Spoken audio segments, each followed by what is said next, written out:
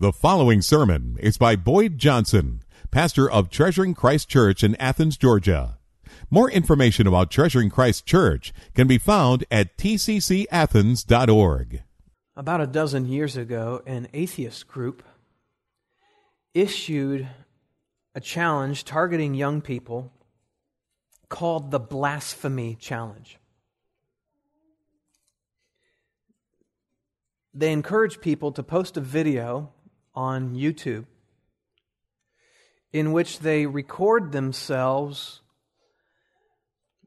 blaspheming the Holy Spirit, denying the existence of God, and otherwise declaring themselves past the point of no return and willing to accept any consequences in the afterlife should it turn out that God exists.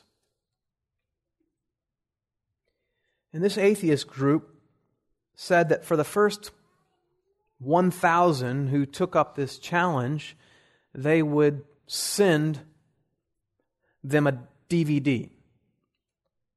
The DVD was free, but they wrote, "There's only one catch to get this DVD. There's only one catch. We want your soul." It's simple. You record a short message damning yourself to hell. You upload it to YouTube, and then we'll send you a free DVD.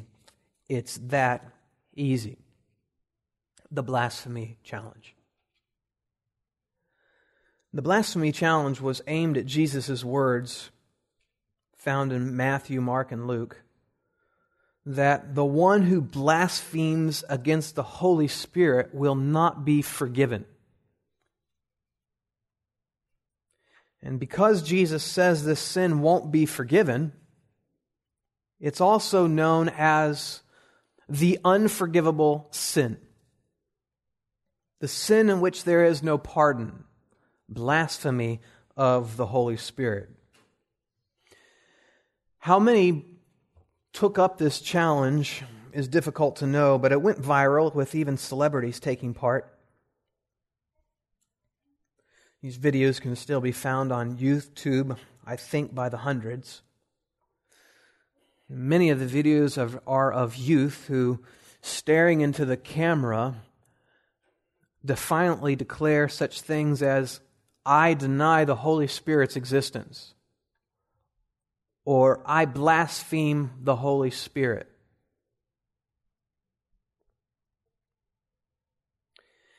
Did these people, when they recorded these videos, condemn themselves to hell in that moment? Is that what blasphemy of the Holy Spirit is? A declaration that you deny He exists. The question of what the unforgivable sin is a question that many Christians have struggled with. Some Christians have worried that they've sinned so greatly while a Christian that salvation has been taken away from them. Other Christians have wondered whether the dark sins of their past, the darkness that they committed before they became Christians, before they accepted Christ, before they believed in Jesus, would those come back to haunt them in a sense and prevent God from accepting them? And you yourself might have wondered what the unforgivable sin is as we've studied John's Gospel. Though John doesn't explicitly mention this sin, at various points we've seen that the Jews who heard Jesus' teachings and witnessed His miracles became so hardened in their hearts that they were beyond the point of repentance, beyond the point of salvation. For example, we saw in John chapter 12 that despite all the signs that Jesus did publicly for the world to see, that were irrefutable, they would not believe in Him and therefore God judged them so that they could not believe in Him. Their would not believe in Him transformed into a could not believe in Him.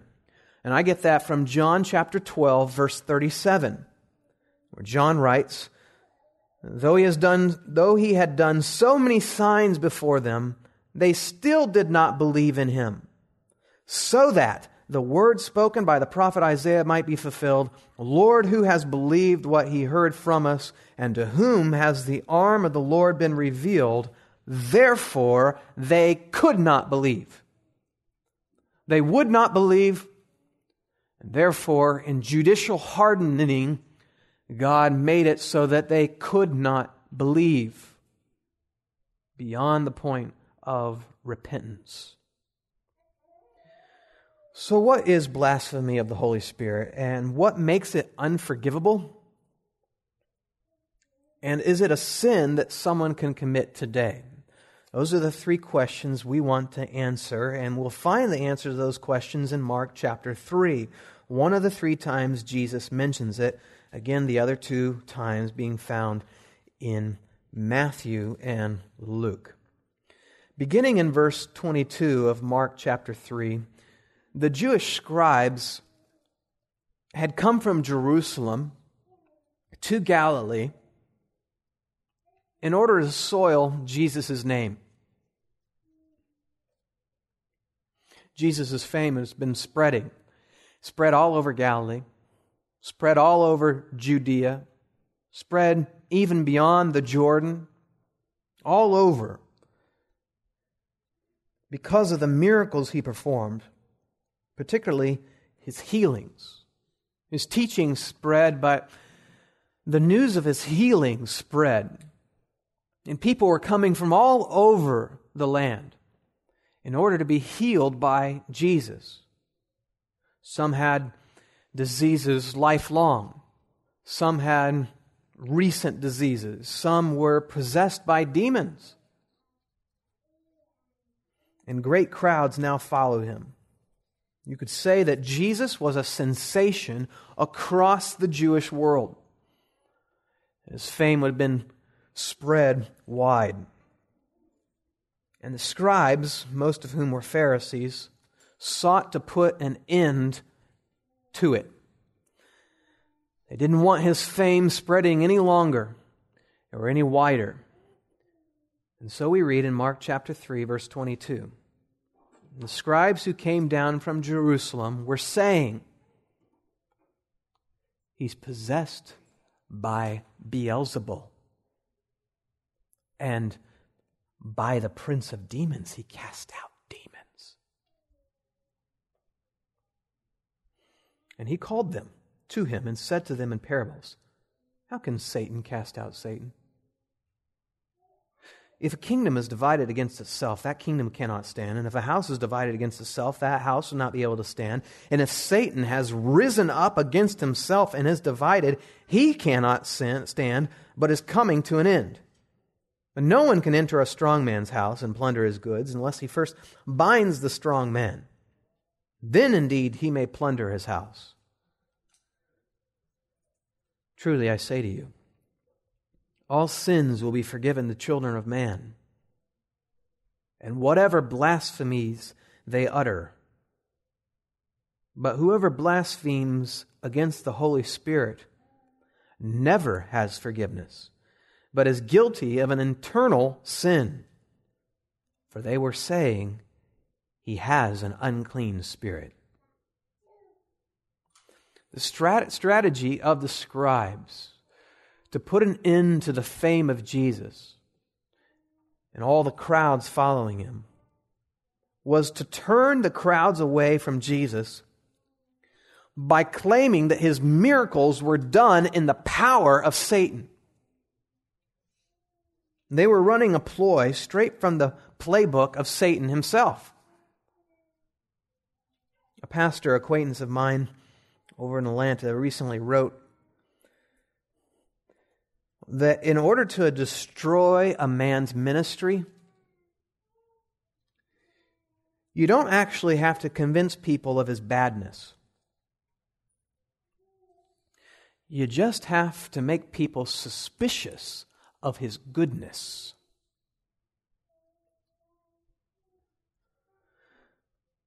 Satan has been using this strategy from the beginning, causing Adam and Eve to doubt God's goodness in the garden.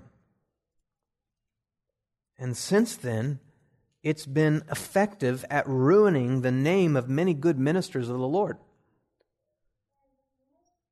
Don't attack him as a bad man. Just sow seeds of suspicion that he isn't a good man. No one could deny the good that Jesus had done in such a short time.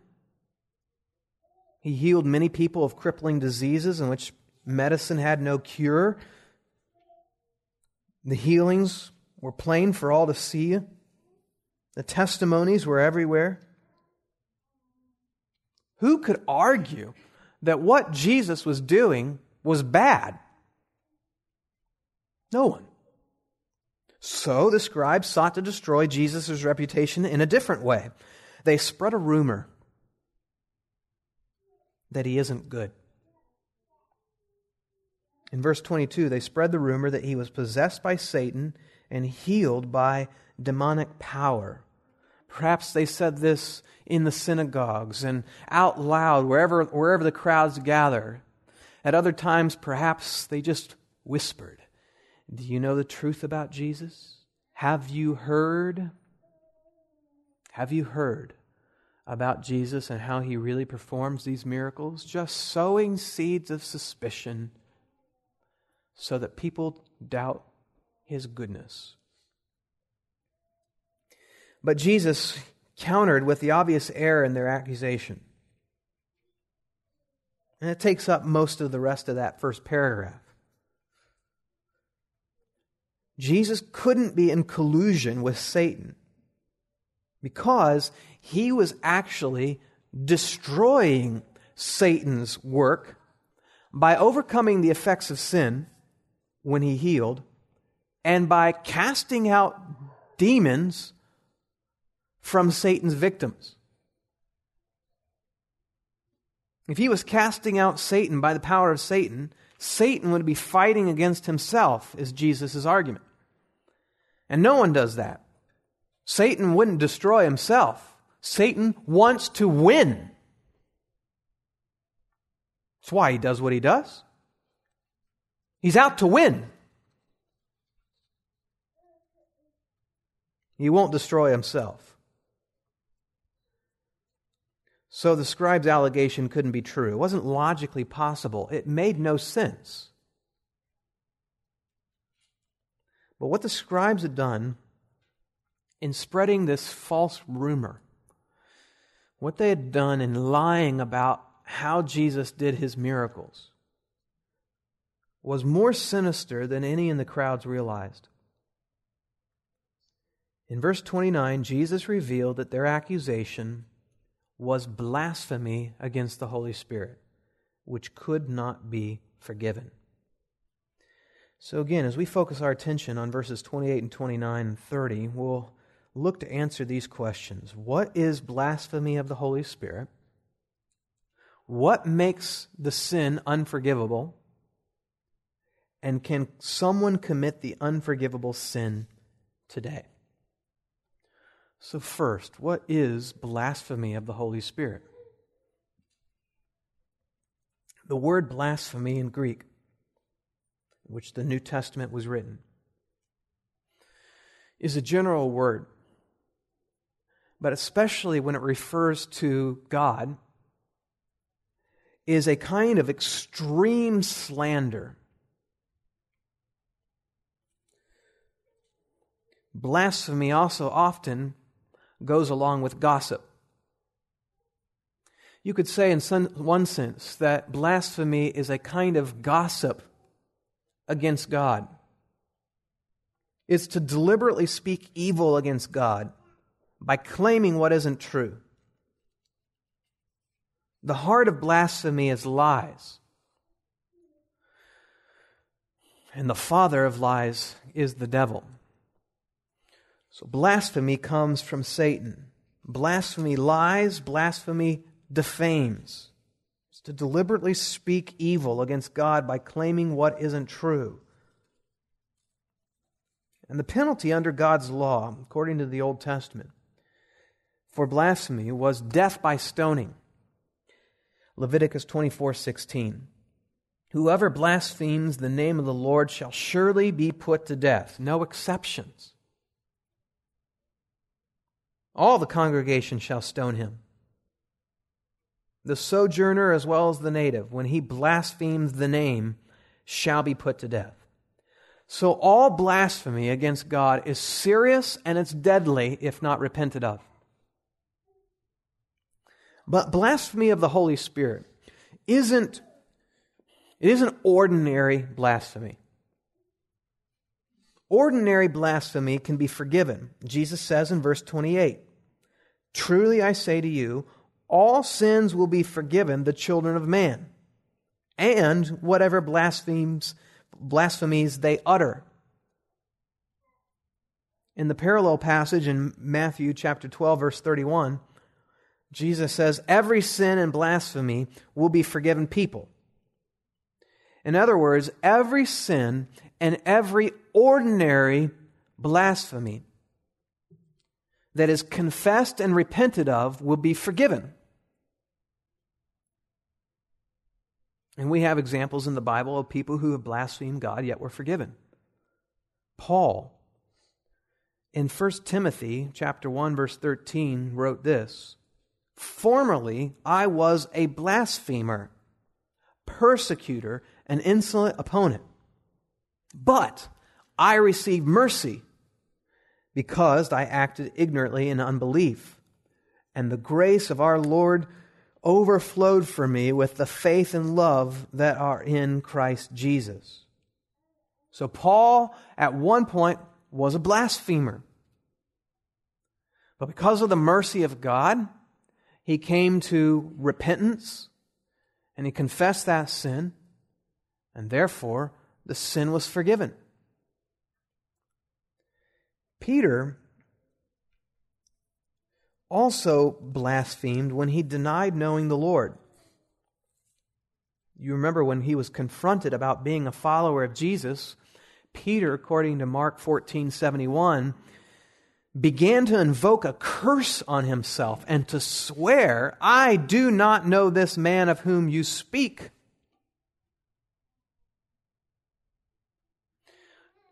To invoke a curse and to swear is to call God as your witness. It's as if he were saying in that moment, "God is my witness, I don't know Jesus."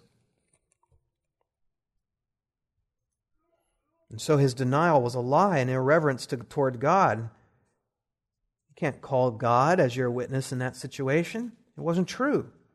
God always speaks the truth. And therefore, his denial was a kind of blasphemy.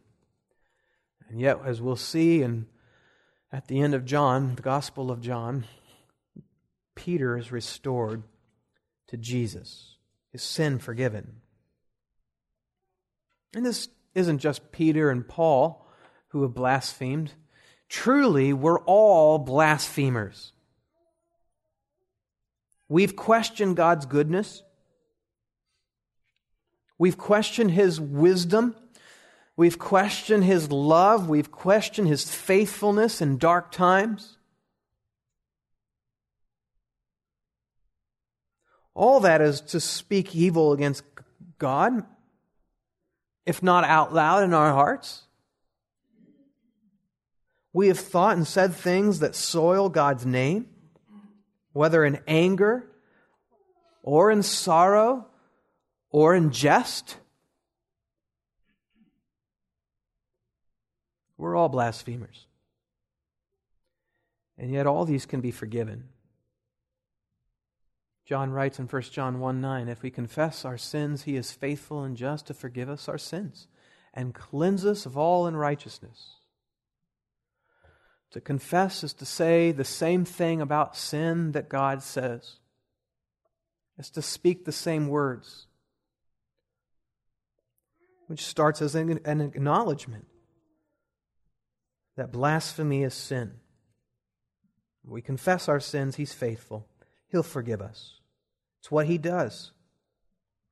But there is a kind of blasphemy that cannot be forgiven. And Jesus tells us about that in verse 29. Whoever blasphemes against the Holy Spirit never has forgiveness, but is guilty of an eternal sin. That it's an eternal sin illustrates that it's not one that can later be forgiven. It's a sin that lasts forever. A sin that's never wiped away. A sin that goes on.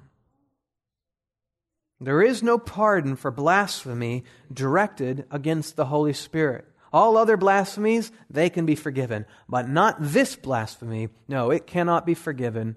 It goes on for all eternity.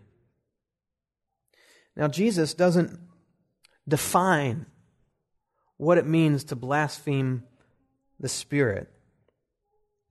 He says nothing more about it. But we can discern what it means by the context and by Mark's inspired commentary in verse 30. And by the way, his inspired commentary is inspired by the Holy Spirit, who teaches us what blasphemy of the Holy Spirit is. He says in verse 30, "For they were saying, He has an unclean spirit." For they were saying, He has an unclean spirit. In other words, the reason Jesus brought up blasphemy of the Holy Spirit was that, verse 30, they were saying that Jesus has an unclean spirit. The scribes were blaspheming against the Spirit, that is, speaking lies about the Holy Spirit, because they were saying that Jesus was empowered by Satan, an unclean spirit. But Jesus wasn't empowered to do His miracles by an unclean spirit. He was empowered by the Holy Spirit. Not an unclean spirit, the Holy Spirit. You can't get more opposite than that. Go over to Matthew chapter 12 and look at the parallel passage in Matthew 12. We won't look at Luke 12:10, but that's another parallel passage. But look at Matthew 12, verse 28.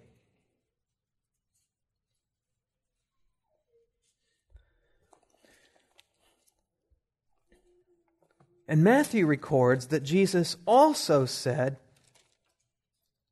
during this episode when He was talking to the scribes, most of whom were Pharisees. The Pharisees are mentioned in Matthew 12.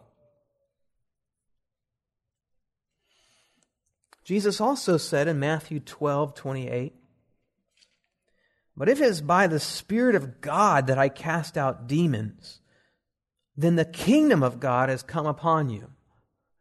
Now, we've learned that word "if" in Greek has nuances, and the idea here isn't that Jesus is setting up a hypothetical.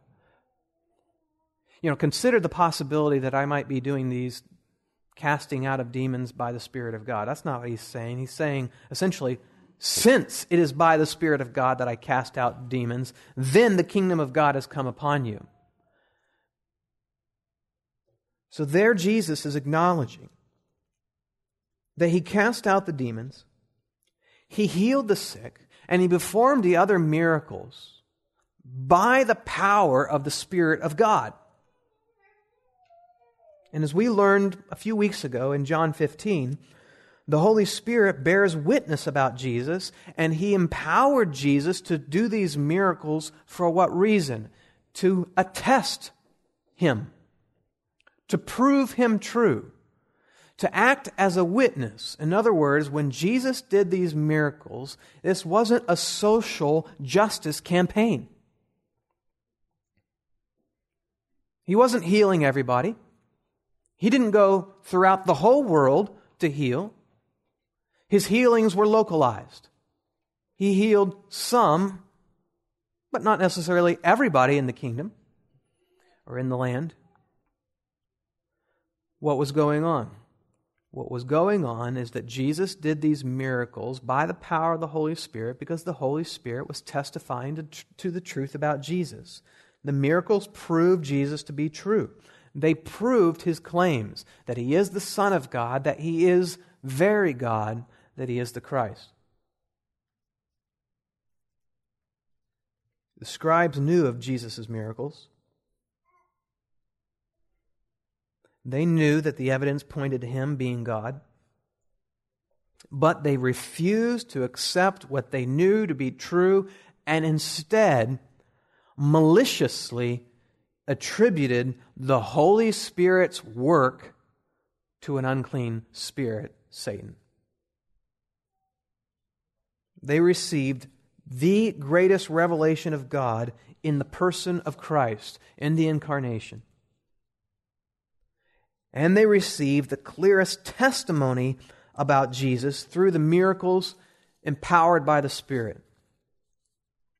And yet they deliberately and willfully rejected Christ and didn't leave it there, but spread the rumor that he was demon-possessed and did the work of the prince of demons.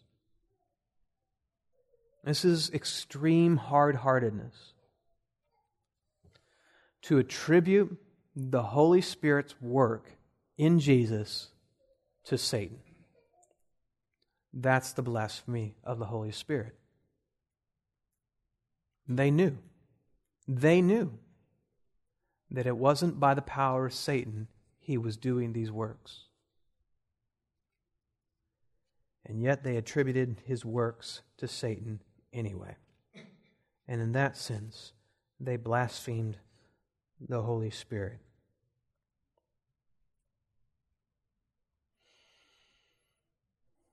Jesus says in Matthew 12, verse 32, "Whoever speaks a word against the Son of Man will be forgiven, but whoever speaks against the Holy Spirit will not be forgiven, either in this age or in the age to come." You could blaspheme the Son of Man, but you couldn't blaspheme the Holy Spirit. That's what he says. Why? Is the Holy Spirit greater than Jesus? No. But if you're among the crowds, you're among the scribes, you might speak against Jesus and his humanity, but to speak against the clear signs of deity in Jesus, when you know that God is among you, and you know that the work isn't being performed by demons, that cannot be forgiven. It is willful, deliberate rejection and attribution of the works of God to Satan. Now, what makes that sin unforgivable? It's unforgivable because they knew what they were doing and persisted, and in their hard hearts were so made up so that they would not repent, and therefore they could not repent. They had decided not to walk down the path of pardon, which was confession and repentance and belief in Jesus. They had made up their mind they will not walk down that path of salvation. If salvation means walking into and through Jesus, they will have none of it. It's not unforgivable because Jesus' death on the cross wasn't enough. Jesus' death on the cross was sufficient enough to save them. But they were out to destroy Jesus and were too far down the path of darkness to turn back. All sin confessed and repented of can be forgiven. No sin is too great. No sin so heinous that it exceeds the merits of Christ's payment on the cross. But this sin could not be forgiven because they would not turn from it and repent. All sin repented of, forgiven. But this sin would not be forgiven because it would never be repented of and confessed. They had already gone too far, and the blackness now had enshrouded them. So can someone commit the unforgivable sin today? Well, we first have to acknowledge that the Jews of Jesus' day were in a unique situation. They saw the work of the Spirit, His witness, through Jesus' miracles firsthand. They didn't read about it. They saw it.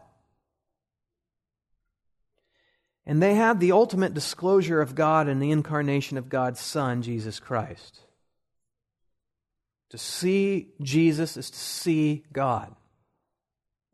So they had the highest revelation, the greatest revelation. The light shone brightest in their day.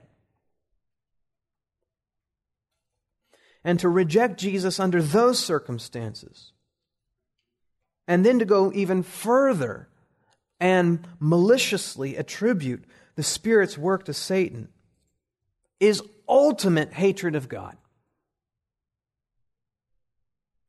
And that situation is not repeatable. It was unique to the time.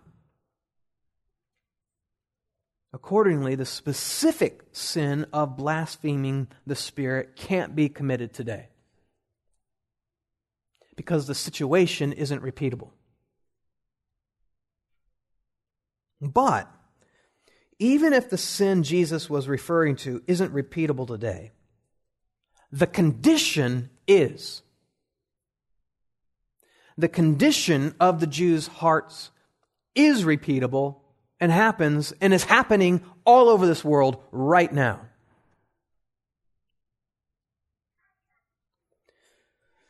In principle, just like those scribes, a person could become so hard-hearted toward God and willfully unbelieving that they cut themselves off from salvation. That is, just as the scribes were resolute in their rejection of Christ, despite all the evidence, a person today could do the same. Receive the light through this gospel witness, through the Scriptures, and be so acquainted with it, and yet willfully, deliberately reject it and become so hard-hearted toward God that the blackness has enshrouded them. Just like in John 12. Just like in John 12, the passage that I read before. John 12:37, though he had done so many signs before them, they still did not believe in him, so that the word spoken by the prophet Isaiah might be fulfilled. Lord, who has believed what he heard from us, and to whom has the arm of the Lord been revealed? Therefore they could not believe.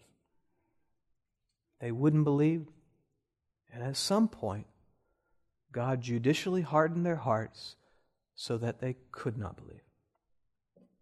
That is repeatable today. And the author of Hebrews warns of such a situation in Hebrews chapter 6. Go to Hebrews chapter 6, towards the end of your New Testament, just before James. The author of Hebrews warns of this kind of falling away after having drawn near, in some sense, so close to salvation, yet not in. Hebrews chapter 6, verse 4. It is impossible. Note that word. Impossible. In the case of those who have once been enlightened, received the light of revelation, who have tasted the heavenly gift, and have shared in the Holy Spirit, and have tasted the goodness of the Word of God and the powers of the age to come, and then have fallen away, to restore them again to repentance, since they are crucifying once again the Son of God to their own harm and holding Him up to contempt.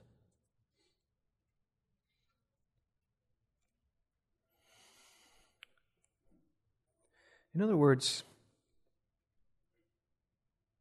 these are not people who have been saved and now get unsaved.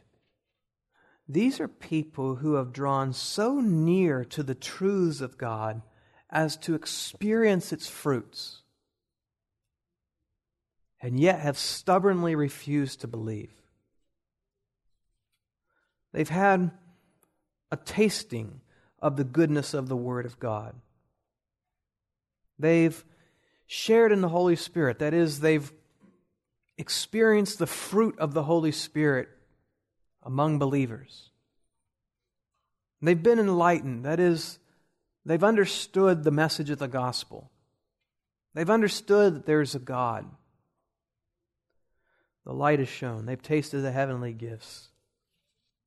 They've drawn near to the truths of God and experienced its fruits, yet have stubbornly refused to truly believe. Despite the knowledge of the truth that they have, they won't believe in Christ. And for people like this, according to Hebrews 6, there's nothing that can be done for them because they've settled it in their hearts to disbelieve, and they've rejected the path of pardon. That could be the fate of any unbeliever who persists in rejecting the revelation of God.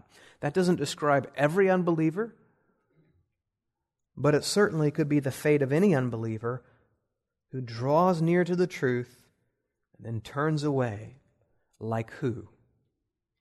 Like Judas. Like Judas. Judas is Hebrews 6. He drew near, experienced the fruits of the kingdom, experienced the power of God, was enlightened by the truth of what Jesus taught, and yet he did not believe. He would not believe.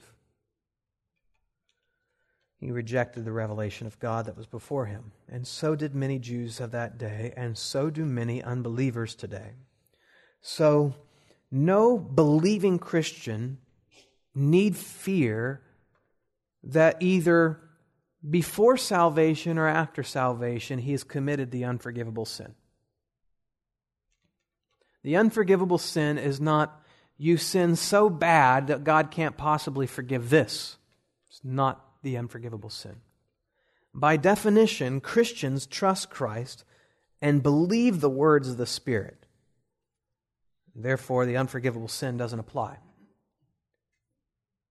And even the tenderness required in the heart to even ask the question, have I committed the unforgivable sin, proves that the person hasn't hardened his heart to God. Because if they've hardened their heart to God, they wouldn't even care. And strictly speaking, the youths who committed themselves to the blasphemy challenge that I told you about earlier and posted these videos to YouTube didn't commit the sin of blasphemy of the Holy Spirit either. Because blasphemy of the Holy Spirit is not I deny the Holy Spirit or I blaspheme the Holy Spirit. It's not those words. It's not even to deny God's existence. That can be repented of. But their hatred of God and defiant attitude could certainly lead them to the point where their hearts were so hard that they could not turn back. So while blasphemy of the Holy Spirit, as we define it, isn't a present danger, hardness of heart still is. And so again, the author of Hebrews warns everyone in chapter 2, verse 1. Therefore, we must pay much closer attention to what we have heard, lest we drift away from it. For since the message declared by angels proved to be reliable, and every transgression or a disobedience received a just retribution, how shall we escape if we neglect such a great salvation? It was declared at first by the Lord, and it was attested to us by those who heard, while God also bore witness by signs and wonders and various miracles and by gifts of the Holy Spirit distributed according to His will. We must pay close attention to what we've heard and not neglect such a great salvation. Revelation brings responsibility to respond rightly. It always does. When revelation shines through this book, when revelation shines, it brings the responsibility to respond in the right way. And failure to do so brings judgment. And so we must walk in the light while the light still shines. And if you haven't trusted in Christ, that is, if you haven't thrown yourself on Christ and repented of your sin, then today is the day to do so. Because you may be taking steps yet this very day on the pathway to hell and unable someday to turn back. Don't count on a deathbed conversion. Today is the day of salvation. Today is the day that you must respond. When you hear the revelation, when you hear the gospel, that Jesus died on the cross for sins, and that all who trust in Him for the forgiveness of sins and turn from their sins in repentance will be saved, that's when you must respond. God owes you no second chance. He is not an equal opportunity saver, nor is He the God necessarily of second chances. Let's pray.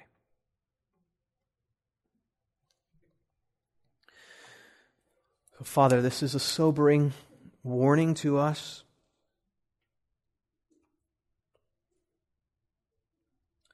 To all of us. It's a warning to all who haven't trusted in Christ. It's a warning to those who are self-deceived and believe because they're good, or because they walk the aisle, or said a prayer, therefore God will accept them. All those just another work. And it's a sober warning to us who do believe that we dare not trample upon this salvation as if it doesn't matter and go on living in a way that doesn't please you.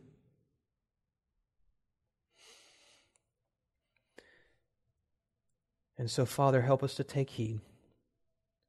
Wherever we're at, help us to take heed and to come to Jesus as our Lord and Savior, surrendering all I know of me to all I know of Him, laying down all my works and all my supposed righteousness at the foot of the cross, knowing that our Savior's arms, who were spread wide on the cross, not only were spread wide to receive the full wrath of God for my sins, but were spread wide to receive all who would trust in Him and embrace Him. In Jesus' name we pray. Amen. Thank you for listening to this message from Treasuring Christ Church in Athens, Georgia. Feel free to make copies of this message to give to others, but please do not alter the content in any way without permission. Treasuring Christ Church exists to spread a passion for the fame of Christ's name in Athens and around the world. We invite you to visit Treasuring Christ Church online at tccathens.org. There you'll find other resources available to you and information about our upcoming gatherings.